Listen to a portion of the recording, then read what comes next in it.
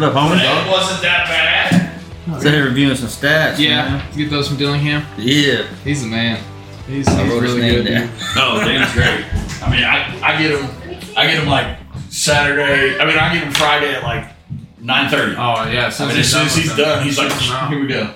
Let's jump into it. We got Coach Wyatt here with us, head coach of the Elgin Owls. Just jumping off, man, we played Anadarko, right?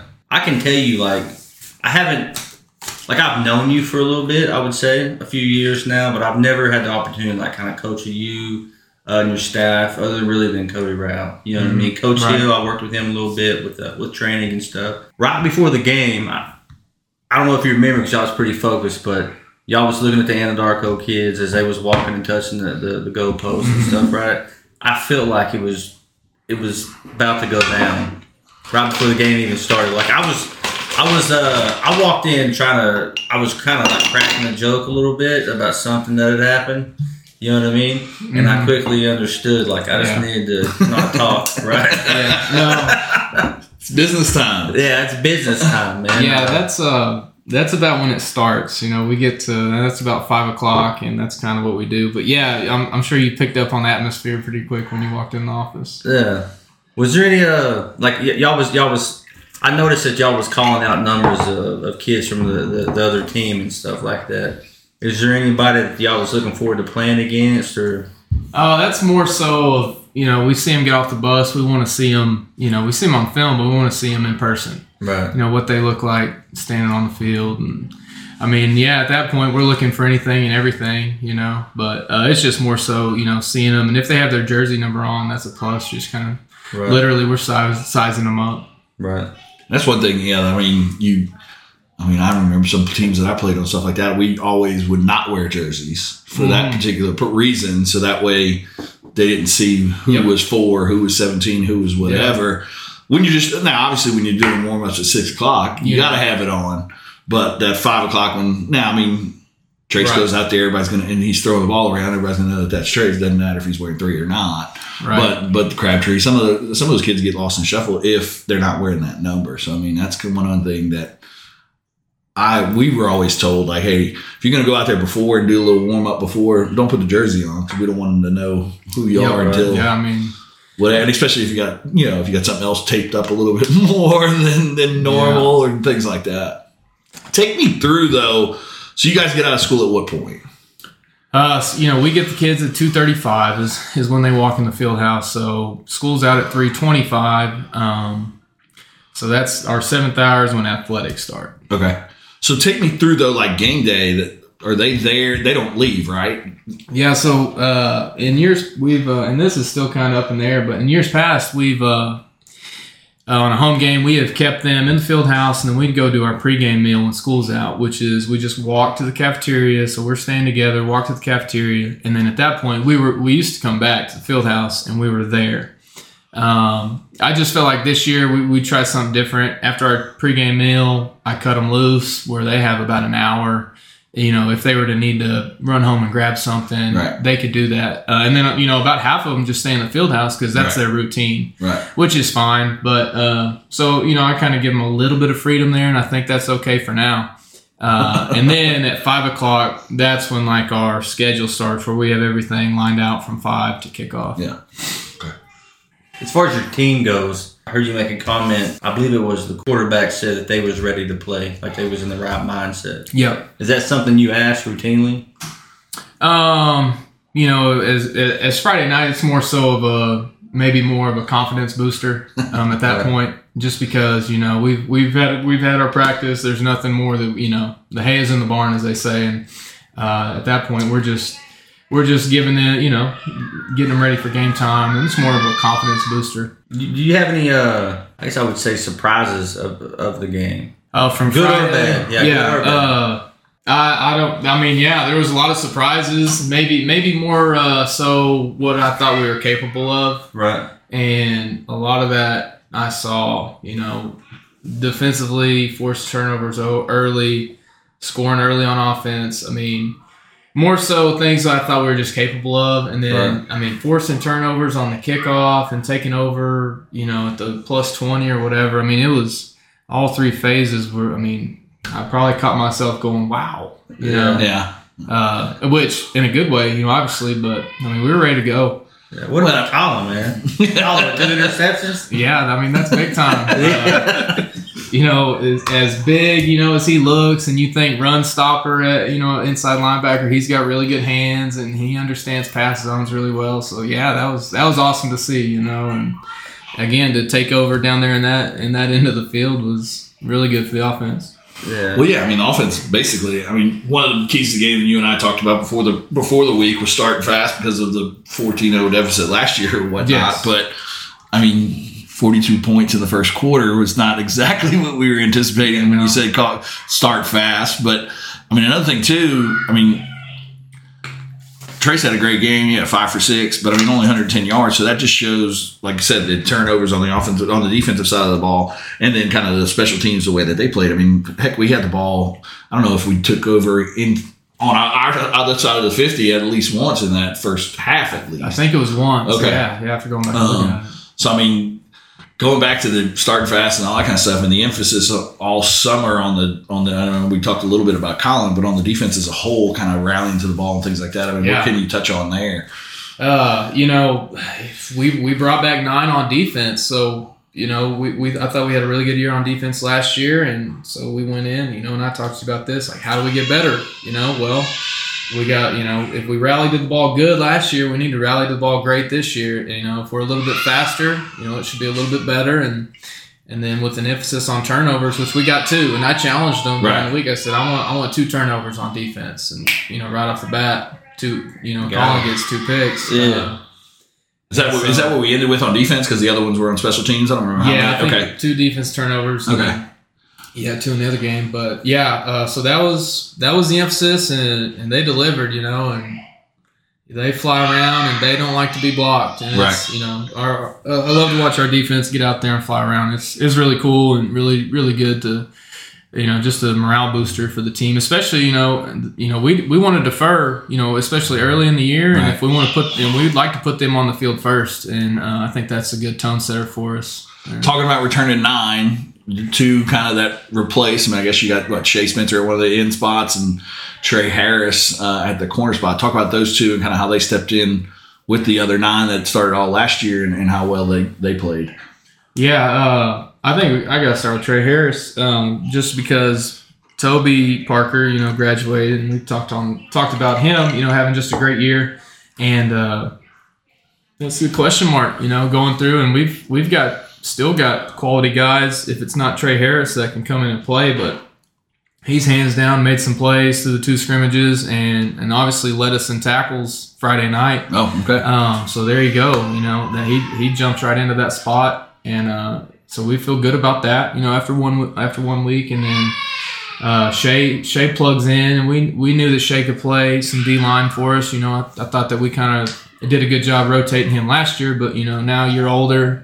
Able to handle, more on his plate, and he's really good on the defensive line. So he's done a great job stepping in. So if you plug those 2 in with the rest of the returners, we feel really good about our defensive unit. As far as I'm gonna go back to offense real quick. Okay. As far as our rushing game, right? So we started off Elgin. We had 324 yards, right? And Anadarko had 133, right? And I would think 120 of those were probably in the fourth quarter. 100% for Anadarko at least. Yeah, 100%.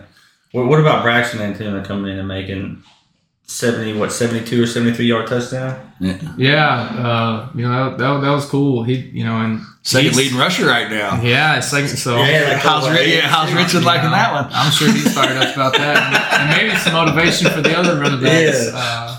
But he came in and he was running behind our one offensive line there before half, and maybe right then. So he loved that, and he looked good. So yeah, the running backs, if you're touching on those guys, obviously small sample size, but at times they look like they can do what they did and more from last year. Matthew Lund, man, he's looking at setting the all-time school leading record this year.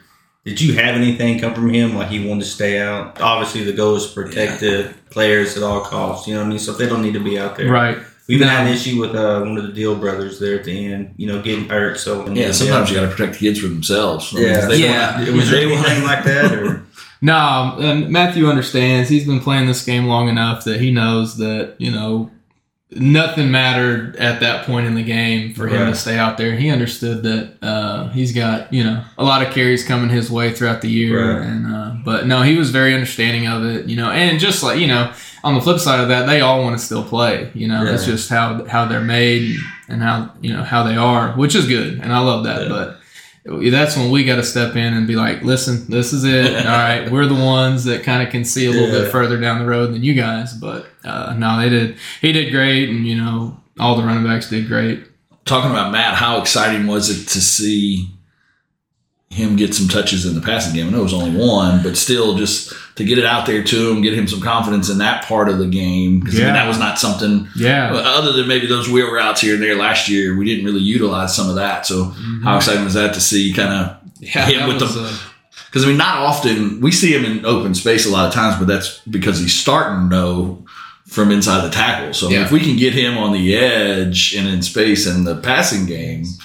That takes you kind of offense to a whole nother level. Yeah, that was our thought. Literally, it was easy. Let's just get the ball to Matt in space. Yeah. And so we've got some things in this year where we get him out and we can swing it out there. And two things to that, it's an easy, good throw for Trace, high completion where, if the defense rotates too far or leaves it flat out, I trust both of our backs in the open field on gaining yards one-on-one. So, that's just another wrinkle and another weapon that we can add and, gives defense something else to prepare for too. As far going back to your offense, your quarterback, right? Obviously, he was doing a phenomenal job. Now, correct me if I'm wrong, but this sounds kind of unbelievable because I was thinking about it on the way over here, and I remember if I was reading this right. But shout out to David Dillingham for giving me the stats. But I remember talking to him up in the stands, right? And I could have swore he told me that he was 5 for 5 right off the bat with 5 touchdowns. Is that correct? I think there was an incompletion. I think there was an incompletion somewhere in there. But he finished 5 for 6 for 5 for 6. 110. He finished 5 for 6. He might have been 3 for 3. Right. With 3 touchdowns. I think we threw an the one that Brody on the kind of the wheel route or whatever was still in the first quarter. Yes. And Andre was down at the other end of the second quarter. So he was either 4 for 4 or 3 for 3 up until that misfired at Brody. And Brody kind of got held a little on that one. And still was a pretty good throw though. Yeah. But either way, homie was doing good though, right? Because your goal, we talked about this, your goal is 70% on the season. So 5 for 6 is he's sitting pretty, and he only had 110 yards. And part of that is from what the defense was putting in. He obviously had the long one to Trey Crabtree there, but I thought his best throw of the day was the one to Andre. Yes. Because, that was the second one to Andre. Because that was something that we were lacking last year, too, was kind of that intermediate type of kind of in the middle of the field throw. And, that was about as good a throw as you can get in there on that one. Yeah. Talk about, his improvement, though.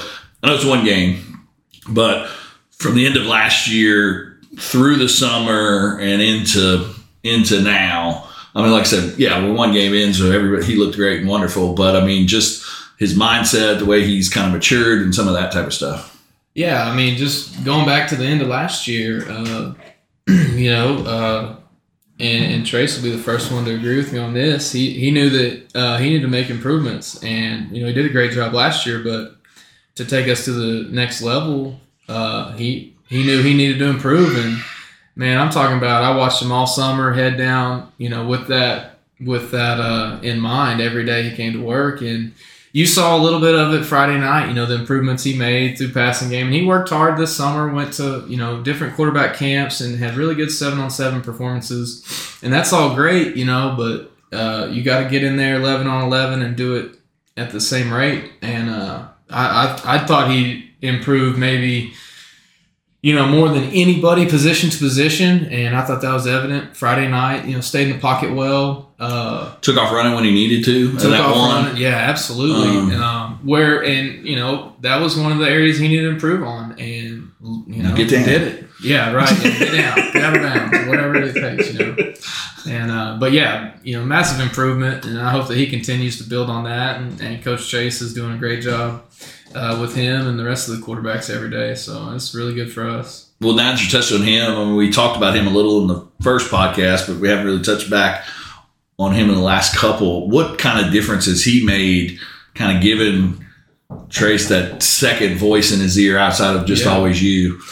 Yeah, he brings a different kind of coaching to the table than I do. He's hard on those quarterbacks, and in a mental standpoint, we're talking. He's giving them paper and pencil tests. Yeah, I love that. Yeah, he's fiery. I think they had one today. I think they had their second test today, and they're getting better from it. I mean, absolutely are. You can see the improvements in practice, and and of course they have a great relationship, all the quarterbacks with the coach, and but it's definitely added an element to us, especially in the offensive game plan room, and just having another guy in there bounce ideas off of, and just knows the position well, played the position, and that's one of that's deals that he brings just a different element there, where Trace and Jackson, Gabe, and Caden can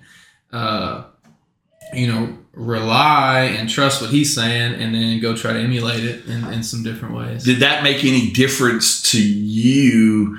Because that was the first game with him on the sideline. So, I mean, did it change anything for you? Because as far as kind of, I mean, I know in between series, stuff like that, a lot of times you're trying to deal with Chase, but you're also kind of got your eye on the defense and things like that. Does it make any type of difference where you can kind of, okay, I know TJ's got it, so I can kind of stay out here and things like that? Makes it, a lot better. It takes a lot off of me, where I can, can just kind of control and coach the game, the overall game.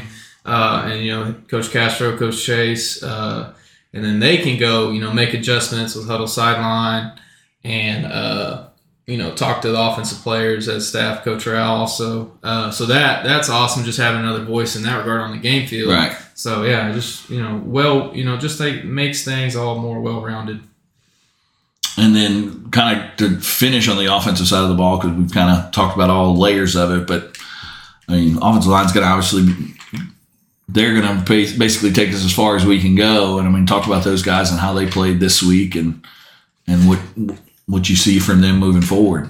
Yeah, that's kind of, in most cases, kind of one of the last groups on the field that kind of get going. But luckily, we return a lot of guys, and they picked up where they left off for the most part. And we had to replace, Clay and Nakona off of last year, and so Carson got a lot of snaps last season, and he's plugged in really well at center, moved him around.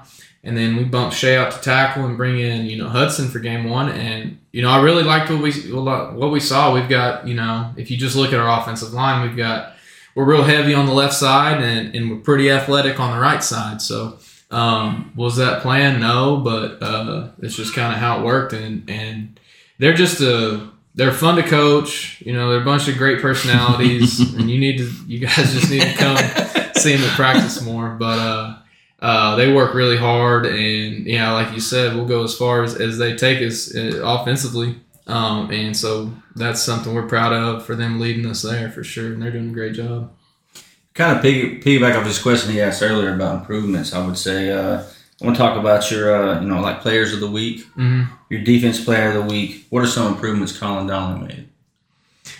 I mean, he's faster. That's the first thing that and that was evident. Yeah, Friday. And that's good to see, from you guys' standpoint, because I see him all the time. Right. So. No, he, like I said, I mean, last year, I don't know if he gets under either of those balls. I mean, he might get there to maybe, reach out and block it, but hell, one of them he almost overran.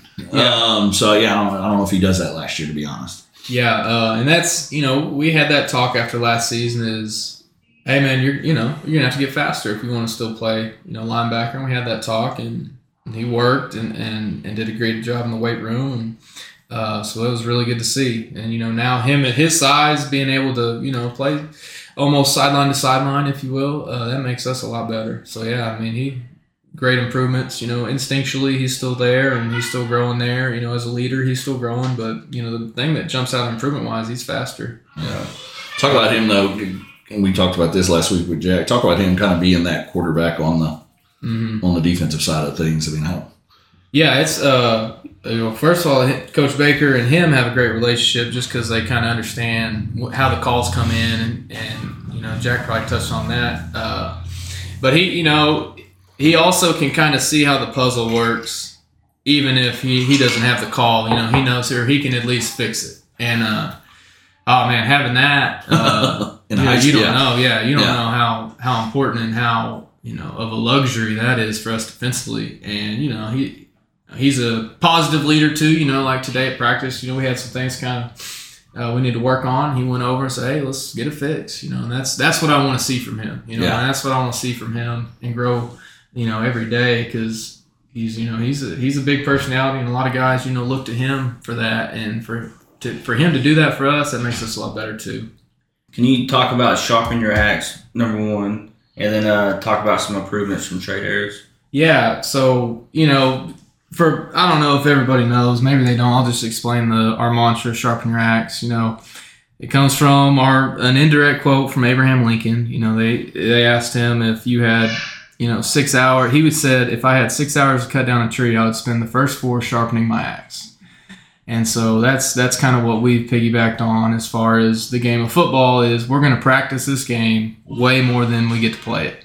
So, I think that goes hand in hand in the game of football. I think it goes hand in hand with your tests that you're going to have in the classroom, and, you build up with homework. And I just think it's a good mantra to have for your life. And that's, obviously part of the game of football is these kids are going to be adults one day, and we want to try to give them something to, lead their families on one day and things like that. But so, sharpen your axe goes to somebody every week that exhibits that, whether it's improvement, on the game field, on the practice field, or even just, make some big dynamic plays. So it's kind of an open-ended award, but it sure means a lot because the kids know what that means, and they know it's special to us. And talk about Trey Harris, had that corner spot open all year, and he really, really set himself apart in the first 2 weeks of practice by quote unquote sharpening your axe, and he earned it, and then he goes out and leads the team with tackles, after earning the spot. So that was really cool to see that too. So we look to give that out to somebody that does something unique, how they get to that point. So yeah, phenomenal game, first start at corner. So definitely sharpen your axe award winner, Trey Harris. Talk about his speed too. I mean, that's a little bit something. Yeah. Toby did what he did last year and things like that. But I mean, that Trey brings a different element to it because of how fast he is. Yeah, I don't think some people understand how fast he is. His closing speed when he's on and he's where he's at, his closing speed is top notch. Well, you saw that some too, even on the special team side of things. Yes. Getting down there on some of those botched kickoffs and things. As a sophomore, he's a state qualifier in the 110 hurdles. He got injured last year. He would have been right back there, probably on the podium in track. But he can run, and so that when you can be that fast and show that you can tackle like he can, those are two good elements that he brings, to the corner position, and obviously a weapon on kickoff, as we saw. Moving right on with that, special teams. That's self-explanatory, I feel like. But Hunter Jackson's, what improvements you seen from him from last year? Hunter he's a little bit bigger and he's a little bit faster. You guys know Hunter. I mean, Coach Beanie wrestled at what he wrestled at last year. 13, 113, right? Wow. Strong safety. I hope, I hope he's at 140 right now. I'm probably lying when I say that, but in the programming. Yeah, whatever the roster says. But yeah, just a little bit bigger, a little bit faster, and a little bit smarter defensively. He starts safety for us, but he is a good guy to have down on kickoff, and he really runs our contain on kickoff because he's smart and he can see it. But when we kick it like we did and Trey forces those 2 fumbles, he's running his lane, and he's there for a heads-up play. Recovers 2 fumbles. So, self-explanatory there. But, yeah, Hunter's doing a great job, and, he's maturing and, kind of becoming a quiet leader. He made our leadership council as a junior. So, seeing some really good things from Hunter. Good. With that, we kind of touch on that tandem of safeties. I mean, because both of them are back. I mean, they kind of work as a string. I mean, one goes up, one comes down, things like that. I mean, having both of them back, then potentially even back next year as well. How does that help and kind of help the back end of the defense and things along those lines? It helps tremendously. Last year, both of those guys are first-year starters. Brody's a freshman, Hunter's a sophomore, and they're playing in some big-time ball games last year. Yeah. So I think that really, really helped them coming into this year. And last year I got to kind of really help coach those two at safety, and it was awesome. I love coaching safeties too, just watching those guys do things right and make plays. But now, Coach O's got those guys rocking and rolling and just more vocal, just a year older, doing things just a little bit better than they were last year, and that's the great thing about it. And the teamwork, just knowing each other, playing back there, getting a lot of reps, definitely helps those two guys at safety. Thanks, Joe. You're wearing the shirt. Just give a little explanation on the Rough Riders we talked about a little bit last week, and then same thing with Andre Crabtree. Okay, yeah. So Rough Rider player of the game, that's going to go to somebody that puts their hand in the dirt, and I'm not going to spoil that. You can ask Coach Castro. Hopefully, we can get him on next week, and he can talk about Rough Rider. But that goes to Andre. Great Christmas cards too, by the way. Yeah, there you go. Tight ends are part of that unit, so those guys go hand in hand, and they watch film together. Tight ends go with the offensive line, so they're all Rough Riders, and they were pulling big time when Andre scored his first varsity touchdown Friday night, and then got another one after that. So without a doubt, the Rough Riders were fired up for Andre to get the hog ball, I think is what it is. They get a ball signed, so that's another little gift we give the big boys. But Andre played well, and it was good to see him have success like that because he earned it. Right.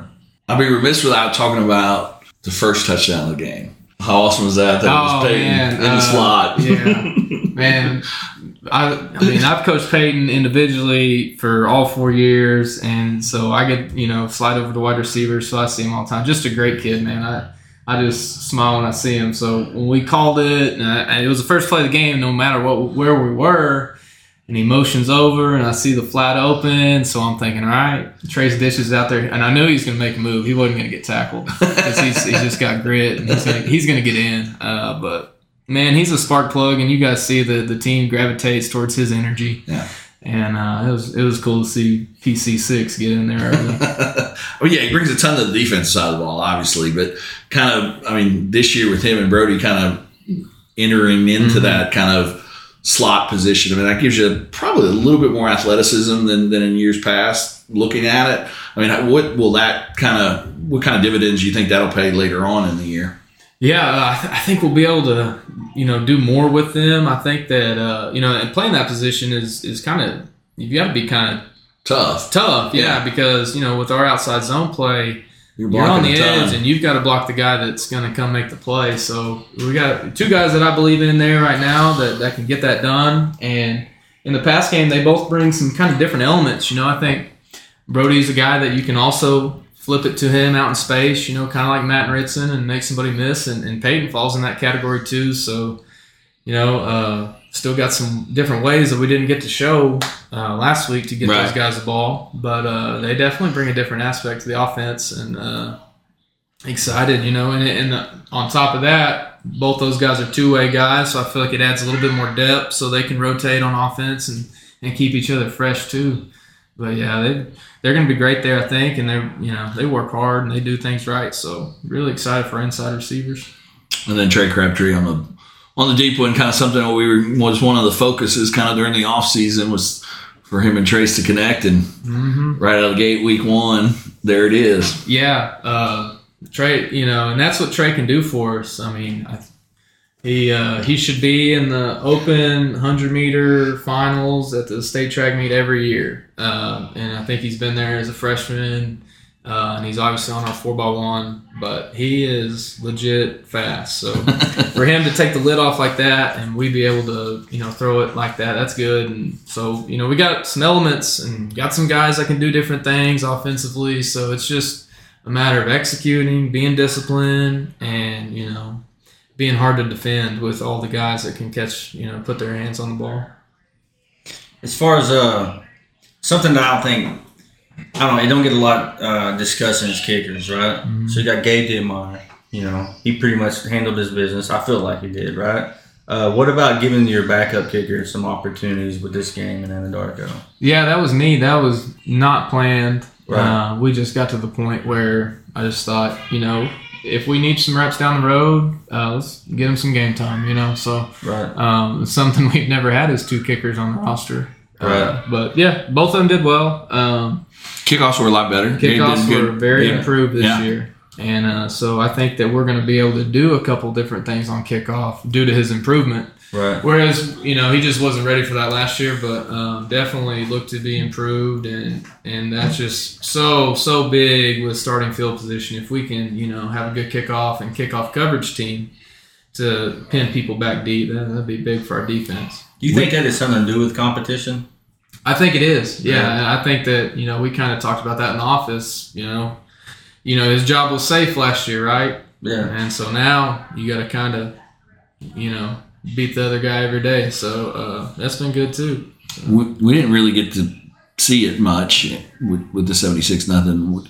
We kind of talked about it pretty much all phases of the game, other than we had the one punt. Mm-hmm. Colin's still the punter, obviously, and got it out of there pretty good and got a good roll on it and things like that. Talk about, though, we did get a decent amount of punts, but kind of kicked away from Brody. But talk about your kick return and kind of that punt return deal and who's back there and what to expect from those guys.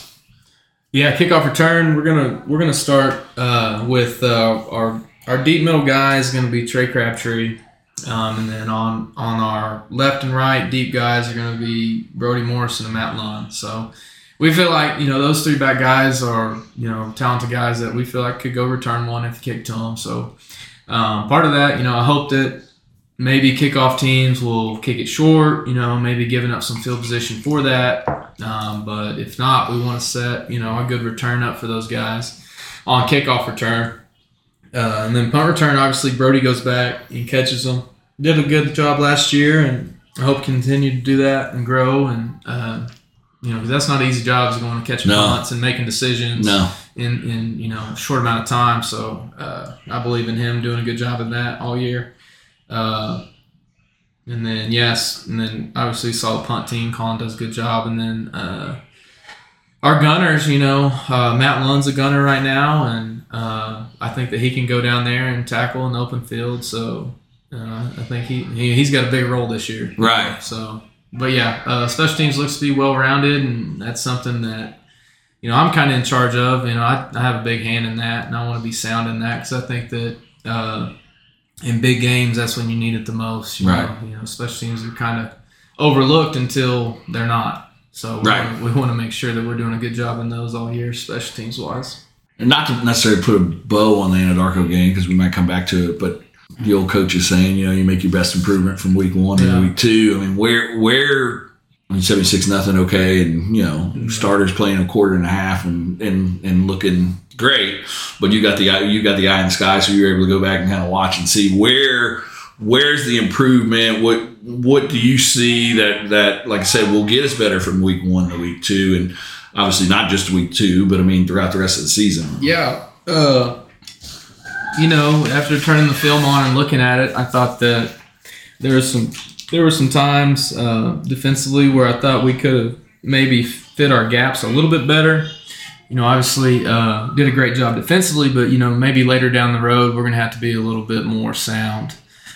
So that's what I want to see more so this week. Offensively, when we put, new wrinkles in or new install in, I want to be able to go in and execute it clean. Some things that weren't really executed all the way clean on some new stuff last week. That's what I want to see in this week with some install, is just cleaning that up and being able to install, maybe on the run or, with a couple days notice, and being able to go out and move the football with, some different wrinkles and stuff like that. Kind of talking about like the install, quick installs, things like that. Talk about, what kind of luxury is it that all these kids now have kind of played a full year? You talk about on defense, you're only really returning 2 starters. On offense, really, one or two offensive linemen. So, I mean, you can kind of make adjustments on the run a little bit easy. Am I right? I mean, I'm not a coach or anything, but I mean, you would imagine that with them having that much experience and all playing together and things like that, you can almost,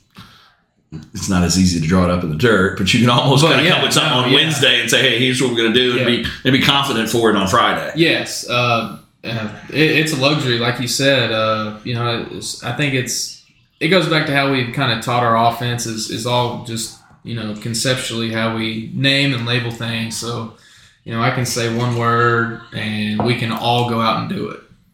Each position can go do that. And so if we just make a tag off of that, well, they already know what it is. But if we tag it, all right, well, that's easy because I know what it is. I've known what it is for 3 to 4 years now. Right. So a little tag's nothing to our guys for the most part. We still have some hiccups we're learning through. But they're still 14, 18 kids. That's right. And just today we had a little mishap, but that's part of it, and they'll get that fixed. But it's so much easier making things on the fly and on the run, or even just say, hey, when we do this, and then they're kind of finishing the sentence for you in some ways, or they know, just because they've heard it and heard it and heard it. And so offensively, that really helps. And it's the same thing defensively, hey, we usually, roll to this, but we're not going to this week because they're in this. Oh, yeah, we did that one time against those guys. Yeah. Easy, So, I think that's just part of having a veteran team and just coachable kids that we can do those things. And, I'm kind of a pessimist in that world. Like, hey, I know we did it, but let's make sure we can go execute it. So even when the call's made, I'm still watching. All right. Yeah, that's the life of all coaches. Yeah. Before we get into cast, obviously, I want to just kind of finish up on Anadarko real quick. Elgin, we've been there before. Media people was walking up, and Jerry kind of talked to him. He just, hey, it's okay. We've been there. We understand. Y'all come back from this. One thing that I admired is the head coach not running the clock after the half. Pretty much said, we'd take our ass whooping, What's some advice you would say or give? He's a state championship coach already. I'm sure he knows what he's doing, but what's something you would say? Oh, man, they kind of started off the same way they did last year, and then they had 4 district wins, and they made the playoffs last year. So I don't really think they're in that boat, but, Coach Jackson's been there. He's a great coach, so...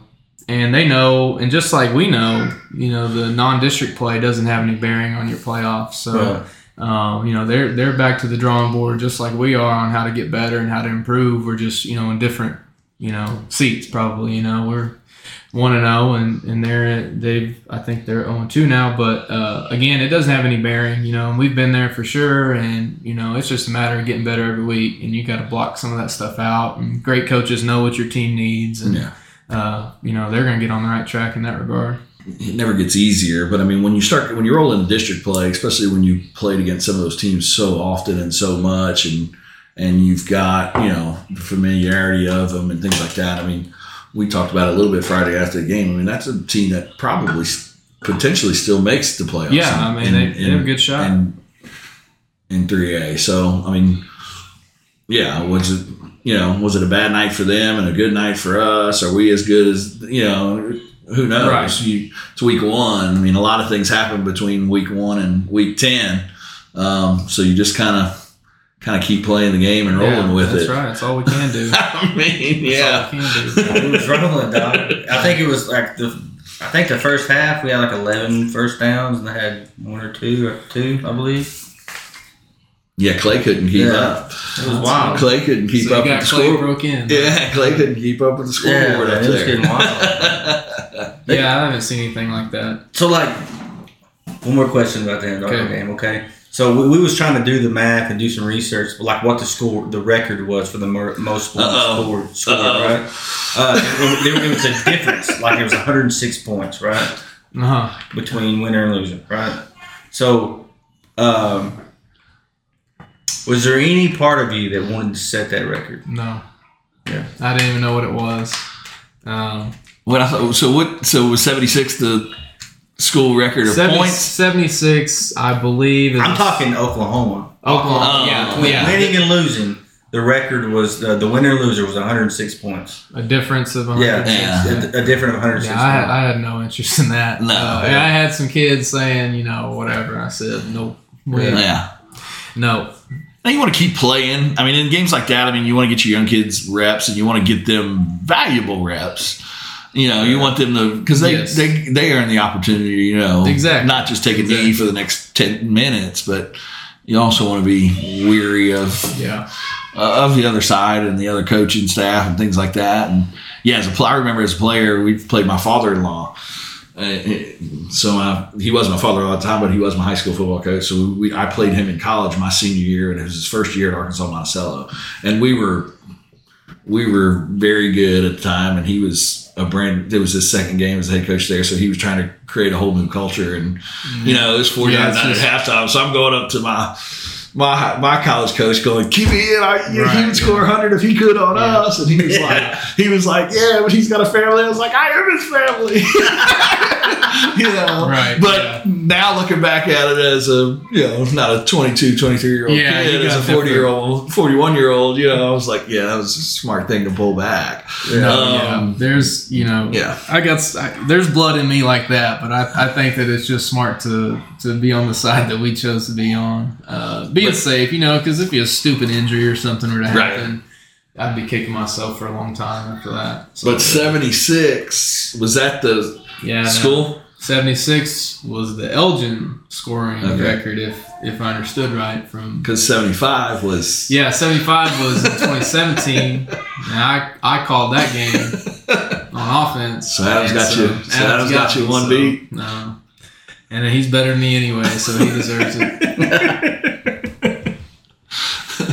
So, moving on to Cass, we talked about it a little bit last week, being a rivalry game and stuff like that.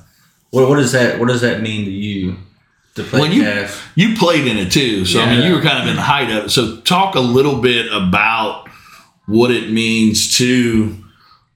Both of us are kind of transplants. We're hometown guys now, but talk about what it means to someone that went to Elgin and played in it and now coaching in it and things like that. Yeah, I think a lot of Elgin people will relate with how I kind of started with it. It's your first interaction as a player. It's your, you go back, I'm 15 years old, big rivalry game, sophomore, I get to start against them. And it's big, At that time, we actually played it at Cameron. So when the Lawton schools weren't playing, we, slid into we played it on a Thursday one time and a Saturday. But anyway, both schools got stadiums, so we moved it to their stadiums. But it's a big deal. So it's really, really cool to play the game as a player, as an assistant, and as head coach now. It's a game that I can truly say you never know what's going to happen. There was a year where when I was an assistant, we were way underdogs. They were loaded, and we beat them in overtime. It was 0-0 at the end of regulation. I think it was 2016, 2015, something like that. So, and then there were some years, our first year, they took care of us pretty good. So you never know, and it's a good game. And for Southwest Oklahoma, you got your inner city schools with Lawton. And then you got Cash Elgin, and it's cool. I think it's something that should stay and, keep going because the community supports it really well. It's good for both communities coming out and things like that. So, is it, and you talk rivalry, there's not, it's not like bad blood, but, right. You got a rival, so you go play them, and somebody gets, as they say, bragging rights for the year. But the good thing about it, and it's been a district game in years past, so it had a little bit more on the table. Now it'll probably be non-district for a long time just because of our different sizes. But we'll keep playing it, and it's cool, and that's good. Also, it's a good atmosphere. It's a big atmosphere. Maybe if you're going to play big games down the road, you get a little bit of a taste of it in this one. So. Yeah, because both schools travel well. Yeah, last year we traveled well there, and I know the Cash people, especially with coming off of a win last week against Altus, I think they'll travel pretty good coming to us. And that was good. That was a good measuring stick to see kind of because they played one of our district opponents last week, so it kind of got us to see what Altus is like and things. So I think they'll travel well. So I think it'll be interesting. I think it should be a good game at the end of the day. I think they're improved from last year. Talking to Coach Griffin a little during the off season and talking to Billy Palmer, the cash guy over there. I think they're a little bit improved from last year. So they played Tuttle. I mean, Tuttle's Tuttle. Yep. So I mean, they struggled with them week 1, but then I mean, fared pretty well against Altus, and obviously came away with the victory there against the 5A school. So I think it's gonna be. I don't think it's gonna be anything like 76-0. No. And I mean, I wouldn't expect Cash to lay down. I'm not saying Anadarko did, but I wouldn't expect Cash to do anything like that. So should be. What do you see from the film? I mean, we're already at Wednesday. I mean, we're 2 days away from it. I mean, what do you see from them on film that concerns you, or you know that is the focus and kind of the keys to this week's games? Yeah, you know they're very multiple on offense. So when people are multiple on offense, that's just more preparation for our defense. Yeah. And Coach Baker, you know, he'll tell you that firsthand just because I've been around him enough. But, so we've got a lot to prepare for. And so that takes a lot of focus and, you know, a lot of guys in different gaps and this and that. So that's the main thing defensively. Offensively, again, it kind of piggybacks from last week. Like, we want to be able to execute, you know, at a high level. We want to limit turnovers and, you know, be able to be a threat in the air and on the ground. And, you know, defensively, it's a little bit of a different defense from last week. So, you know, now you've only got, whereas Anadarko, we had almost 2 weeks to prepare for them. We've got your traditional first week of 1 week, you know, preparing for Cash. So you got to kind of tighten up and you got to be ready to go kind of a shorter week's notice than you are in week 1. So that's kind of what I'm looking forward to see. And, you know, like Vincent said earlier, you know, I think championship teams make a really big jump from week 1 to week 2. So that's kind of been what we've been harping on this week to do that and against a new opponent in a big game. So that's kind of our keys of the game and how we want to be sound against them. Do you think that's transitioned a little bit into MacArthur? I think it can be if we stay in the same class. You know, it's a game that we look forward to a lot.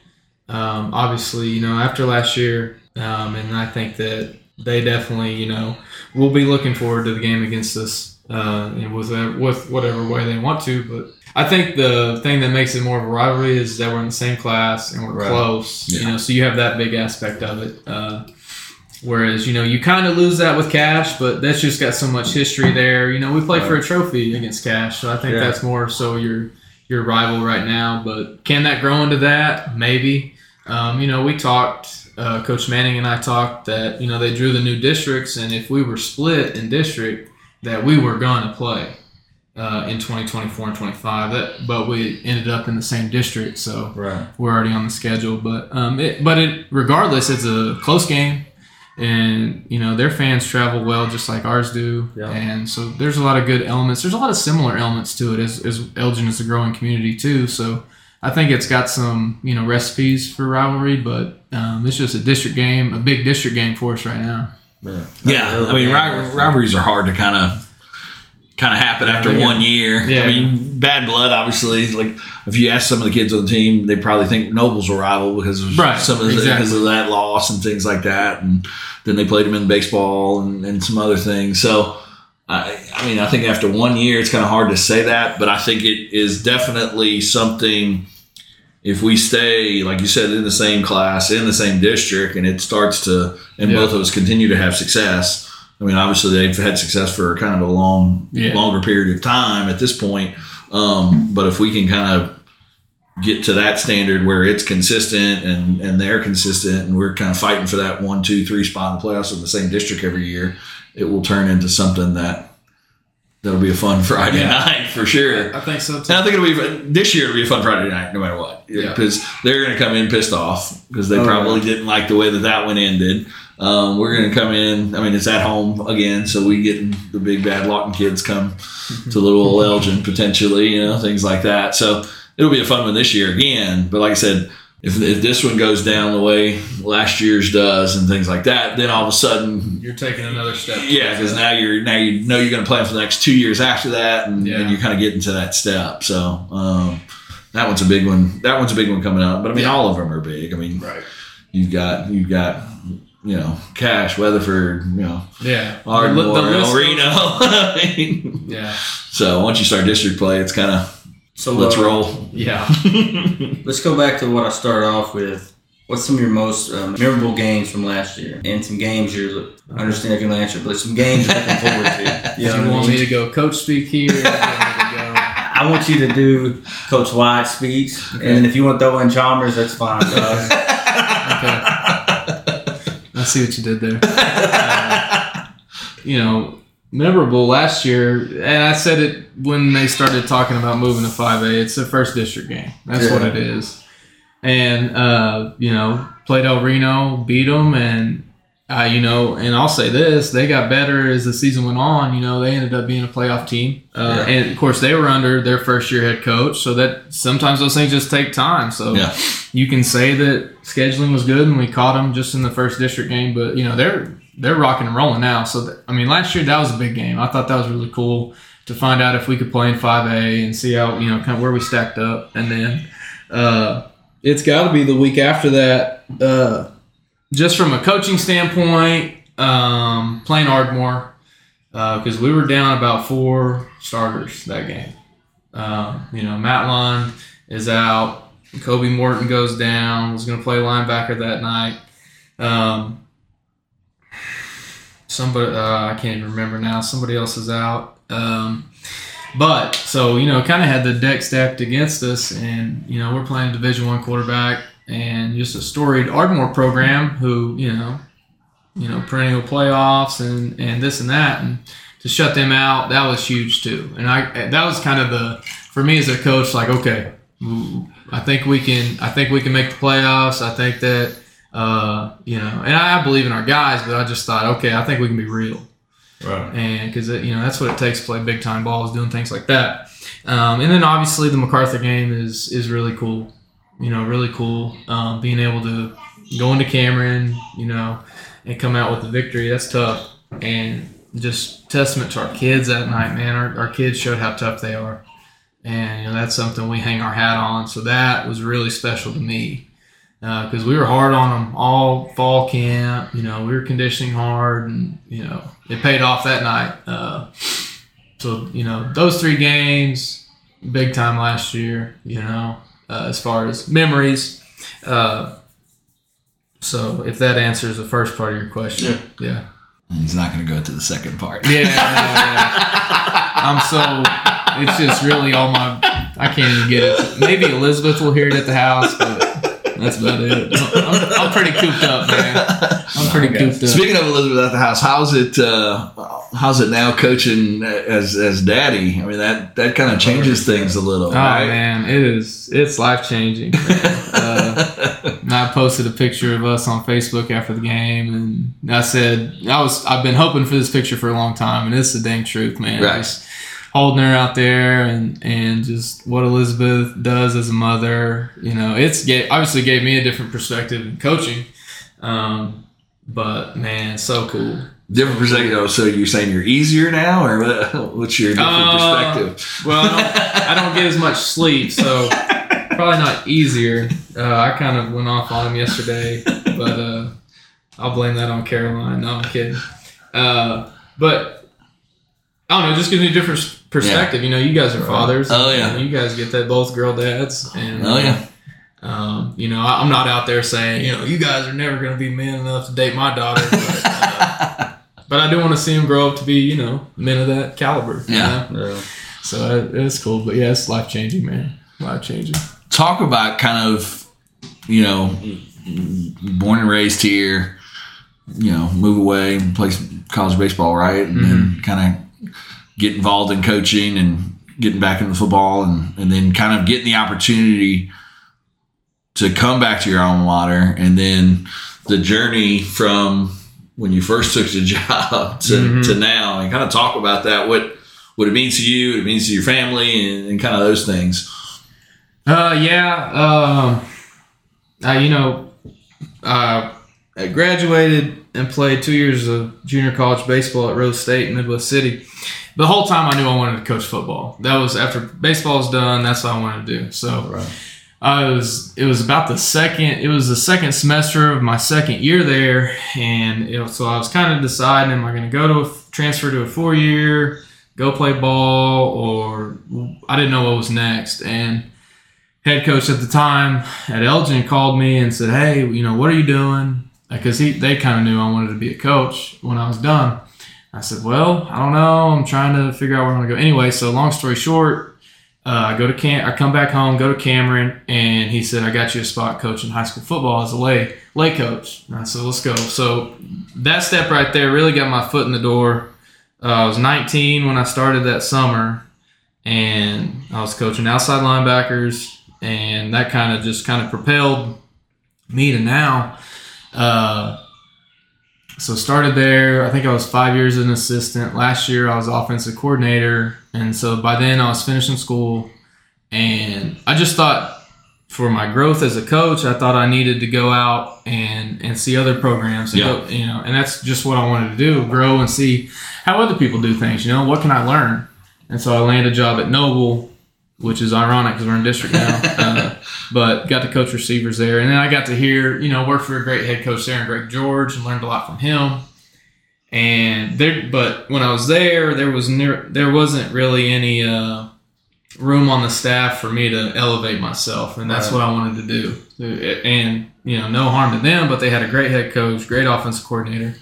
So I started looking, and this, that, and other, I was planning on going to, Elizabeth and I were planning on going to Texas, and we were going to go start, we were going to go down there. I was going to try to get my foot in the door to middle school or high school or whatever, and we were just going to, see what life took us. And then this opportunity came up, and kind of threw a wrench in the plans because I was just 1 year removed from being an assistant, being here. And so we had a good long talk, as a family and stuff. We were engaged at that point. So you're never ready. And that's probably the best advice I had. I talked to Greg George at Noble. I said, well, here's the opportunity I have. Because I was up front with him about it. And he said, well, I said, this, and this going on there. And he said, well, you're never going to walk into a great situation when you get your first job. No. And I was like, you're right. I can't be picky, Right. But I just thought it was a little bit early. I was... Usually when they're hiring a new coach, something bad has happened, right? Unless you just following a legend, which isn't a good deal either. Yeah, so I was 26 at the time, and I was kind of I'm just learning so much, as I take over. And our athletic director, Coach Hitt, kind of took me under the wing, and just the ins and outs of it. People don't know the ins and outs of it, and there's just so much to it, just how to handle all these situations. And I think that helped me probably mature more. Most have to, just... Because as a head coach, you're the daddy to everybody on the team. Yeah, and you're the daddy to all the coaches to a certain degree. And that's another element. That was tough being the age I was, and managing assistants older than me. Right. So there's a dynamic there, and then some more good advice on how to handle things. Like, you can't fix every problem, and if you try to fix every problem, then you're going to either drive yourself to a point where you're unhappy, or you're sacrificing something. Because you see it, you see it personally, when you dedicate too much time to something. I think your father-in-law kind of got to a point where he couldn't handle some things. Yeah. So I divvied the load out a little bit, because my first year I was trying to do every single thing. Oh, yeah. You're a micromanager.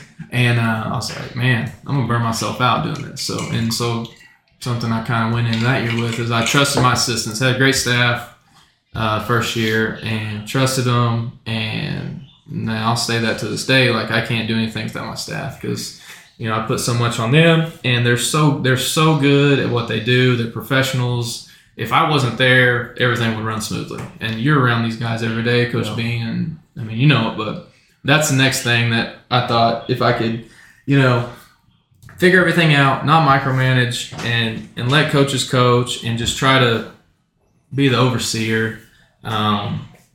And then, of course, on top of that, nailing in culture and our standard and being consistent. Because that's been the biggest approach from 2019 to now. Whether we were bad or whether we were good, we were consistent in our approach. Like, if we lost, we didn't take off practice the next day. Or if we won, we didn't take a day off. Like, we were just very consistent in our approach.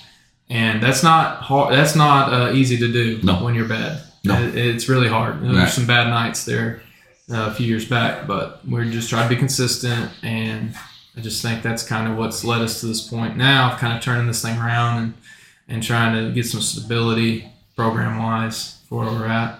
Well, you talked a little bit about, just touch on your staff. I hang out with you guys some and, get to see you guys interact at practice and then even outside of practice some. And, just talk about those guys. And like you said, it's true.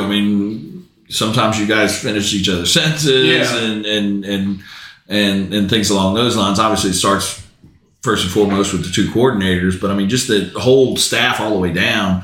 You guys are so close, and what does that mean to you as a head coach? And obviously, that a lot of that has to do with you kind of integrating everybody into it. Yeah, well, I just there's just so much that goes on in football season, and I just try to be a guy that they like to work for. Yeah, because I've heard stories about guys that come in there and, they're ripping everybody's ass. Nobody likes to come to work. Right. They come in the office and it's a bad mood. Like, I don't try to do that, but... I don't try to. You see that? Well, the good thing is they'll give it back to me.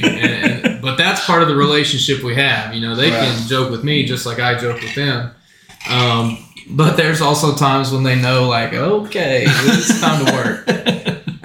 That's probably part of my dad coming out in me, but man, they've been there, they've done that, and we've got Jack and Adam, they've got 10 plus years in the coaching world. Lance has got 10 plus years in the coaching world, and then we've got Orrin and Brandon who are young and up and coming, and they're learning every day, and that's also kind of a dynamic is coaching them to be coaches. Young, and them being young and just trying to be the guy they need, and then Coach Raul is kind of the glue that holds everything together and just a good voice, and he's got a great feel for kids and situations and stuff, and then bringing TJ in has really helped us, and he fits in right with everybody. So it's just, and that's what you do. You hire a good person first, and we've got a lot of good people in the office, and then I can teach a good person how to coach. Right, is the bottom line. So.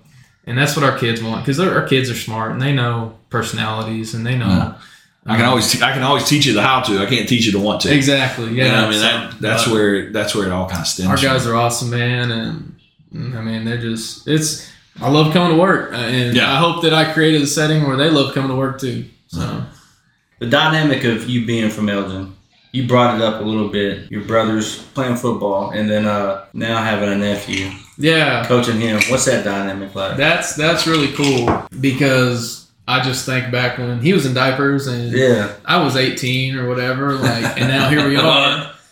He's an 8th grade player for us and been a ball boy for since I got here. He started whenever he did, but that's really cool. And my oldest brother, David, he's in the cattle business, and he has a really good operations. He knows how to handle adversity in his world and how to handle success. And I ask a lot of advice from him, because he just knows how operations work and how to deal with people and things like that. And he may make a lot of analogies to cattle, but I have to relate them to people, right? Yeah. And so y'all heard as but honestly, he was one of the first persons I called when I got offered the job. Just the way he is, I think he said no at first. Right. And I said, "What do you think?" He was like, "No." You're 26. Yeah, he said no. And then I think I called him back, and I said I took it. And he might have said some choice words. And he said, "Well, you better never sleep again," essentially, because you've got work to do.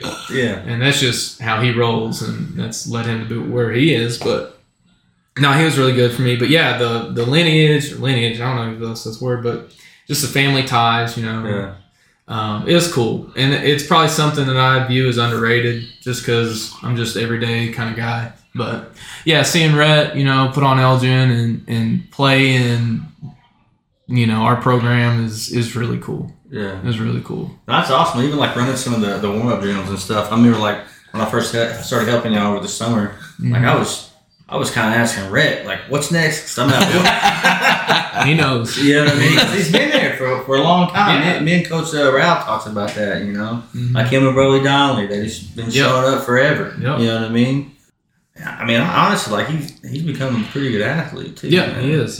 He's improving, and because he works hard at it, Yeah. And so that's a good example. No, 100%. You kind of get. I think it's a good thing for to be in that role. You know what I mean? Because you have the opportunity to not only coach and mentor your nephew, but you have other guys there that maybe if you don't feel like you should say something, maybe they can step in and say something. Like for example, when Dax the other day, I knew it was about to go south, you know what I mean? But I was like, did you talk to Coach about this?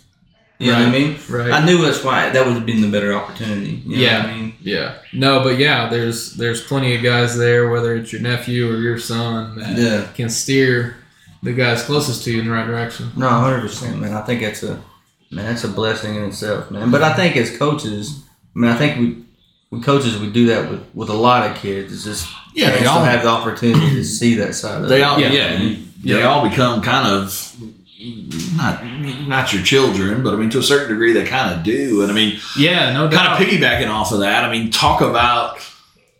I mean, and we've talked about this in all 3 podcasts so far. I mean, being around you guys and not just the coaches but the kids too. They're all, for the most part, good kids. I mean, how much does that probably also has to lend itself to, like you said, I like going to work. Yeah. I mean, and so, I mean, talk about it's kind of a 2-part deal here where we talk about how good the kids are, but how great the parents have been, the Booster Club, and the community as a whole kind of has now embraced where you guys are and everything that's upcoming. Yeah. They're great kids, and when we don't have to do a lot of discipline and take away from football, that helps us. And they all learn that in the 7th and 8th grade. As the other day we had to solve some issues in the 7th and 8th grade, and that's normal, right? Because they're 7th and 8th graders. They want to push the issues. Yeah. I mean, they're learning what can we and can't we do. Hey, so I was up trying to work the clock when this stuff was going on this week because I hadn't ran the clock in a little bit, so I was up for practicing on it. I'm looking down on the field and I see the kids going, right, doing a little exercise, exercising. Right? Yeah, and so I'm trying to find my son. So I'm making sure my son's out there because he's still not cleared to play yet, right? But there's stuff he can do. So I'm like, where the hell's Dax at? So I couldn't see him, right? So I'm walking down there. I'm kind of heated because I thought he might have skipped out or something. He was inside. Finally, I found him. I was like, all right, we good now. Then I was like, so what happened? Yeah. They were exercising. Yeah, and that's just 7th and 8th grade. That's part of straightening those kids out, getting the program and stuff. And so... But you're building a program. You're starting when those they're kids 5th and now, 6th grades. Colin and Lund, those guys are exercising just like those guys are in middle school, just to get to this point. But yeah, and to be brutally honest, winning cures all things. But I won't take away anything from our community and our parents because, they're so supportive.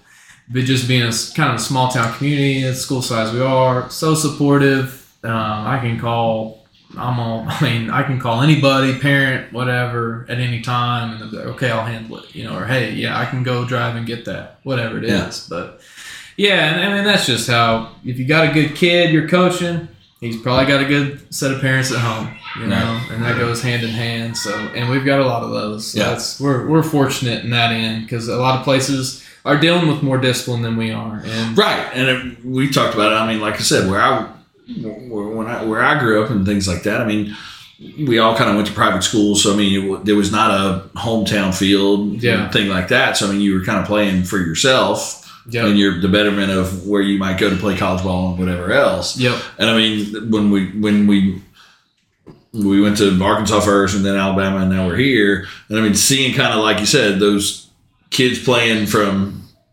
3rd grade all the way up together is a pretty cool deal. And like I said, it builds a program and not just a bunch of individuals. And you see, there's a decent amount of programs around the state. And I mean, I'm not going to call anybody out, but I mean that it's all individuals, and you can see it sometimes on Friday nights. Right. And my talented kids. And then you're going, how could this team not, they got 61 kids, or they got, some of that type of stuff. And it's, now some of it also, it goes back to the coaching and things like that too. But I mean, that's the one great thing that I do like being a part of the program now, a little small part that I am a part of the program that I'm, proud to say, I'm an Elgin guy. Yeah. I'm associated with them and things like that. And I mean, I hope that continues, and that's a pretty cool feeling. Yes, and that's outsider looking in, or a transplant, like you guys said, like that's what we want. Like I want people proud of us, and I want people that don't have deep roots here proud of us. That's cool, because I think that just says we're doing some things right, and when you do things right, and then on top of it you win. It's even more fun. For sure. I mean, winning cures a lot, but at the end of the day, if you're winning and you're going back to my alma mater, and during the Terry Bowden days, I mean, we were winning, but we were winning just as much as we were before the Terry Bowden days, and we were just like, but that's a bunch of degenerates to a certain degree. Right. and I mean, so it's kind of a weird deal, but it's even more fun and more cool when good people are doing good things. No, 100%. And especially from 2 or 3 years ago, y'all seen every aspect of it. Yes. So, 100%. And there's good stuff about Elgin. I look at the podcast views on Podbean, like what countries are listening. There's like at least 10 different countries that somebody's there listening. You know what I mean? Well, we talk about that on OSN. I mean, that stuff like that. It's just wild, man. I love it, and to be able to, to bring this, my experience now to other people. I know. Realistically, like some of it's probably a lot of it's military. You know what I mean? Yeah. But we love stuff like that. We really do. Cool. We love good sports, you know what I mean? And to be able to just listen to it, this is sports is the greatest. This is awesome, man. I love it. Sports is the greatest reality TV show there ever is. No, 100%. 100%. And it's a ton of fun to follow you guys, and it's a ton of fun to watch you guys and be a small part of it. And it's cool. With that being said, we've been going for a little bit here. Not nearly as long as last week. No, man. That was the most unstructured event. That got wild really quick, man. Like I was really surprised, but I don't think I was surprised. I was surprised at how quick it went by. It went by. You know what I mean? 'Cause it went by or south. That's similar, Because like at one point I was thinking like you was talking and Coach Baker was talking at the same time for about a minute. 2 minutes on. At the same time, and Ryan Donald was talking to both of you simultaneously. It was crazy. So I was like, all right, get Jack and I in a room. Let's go ahead and do this. And it all started with a question I was asking Coach Baker, right? Right. So I had the opportunity just to cut all that out and let Coach Baker answer the question.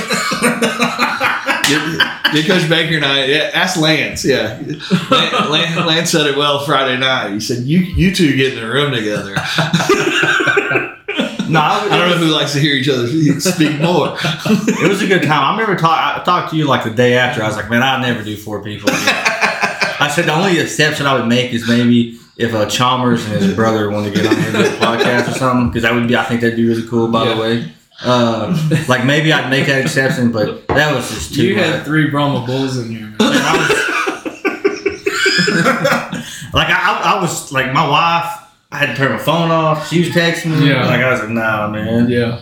But I guess I hate to wrap it up, but we're at that hour and 26 mark right now. You got to get home, I'm sure. But and I got to get home, so I don't blame it all on you. But I do got to get home with final words. Start with you. Obviously, we'll touch on Cash just for a second. We kind of touched on him a little bit earlier, but your outlook kind of on the season. I mean, I know coaches go week by week, and I mean, I don't want to put you on the spot and say, tell me what your record's going to be, but what are you looking forward to? Obviously, you've got a ton of kids coming back. Obviously, it started off about as well as it possibly could have. You got the huge rivalry now. We got a decent Weatherford team coming up, yes. And then we roll right into a pretty hard district. So to kind of wrap it up, since we've got you here tonight, just kind of give us a quick kind of thought process of what you expect and what you anticipate and what you want to see as the head coach of the Elgin Owls moving forward. Yeah, if you come to our practice, you're going to hear me say it. It starts with Cash, go with Weatherford, and then on to El Reno, Ardmore, and everybody in district. But right now, we're not practicing to beat Cash. We're practicing to beat everybody on our schedule. That's been our mindset, and, that's no disrespect to anybody we're playing in non-district. But so what that means to me is we've got to play. We want to start playing at a championship level more and more every week.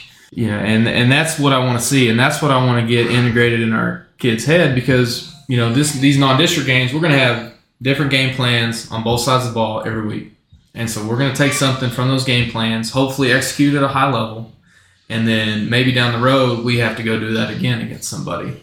But so that's been the mindset with practice, is we're practicing to beat everybody we play.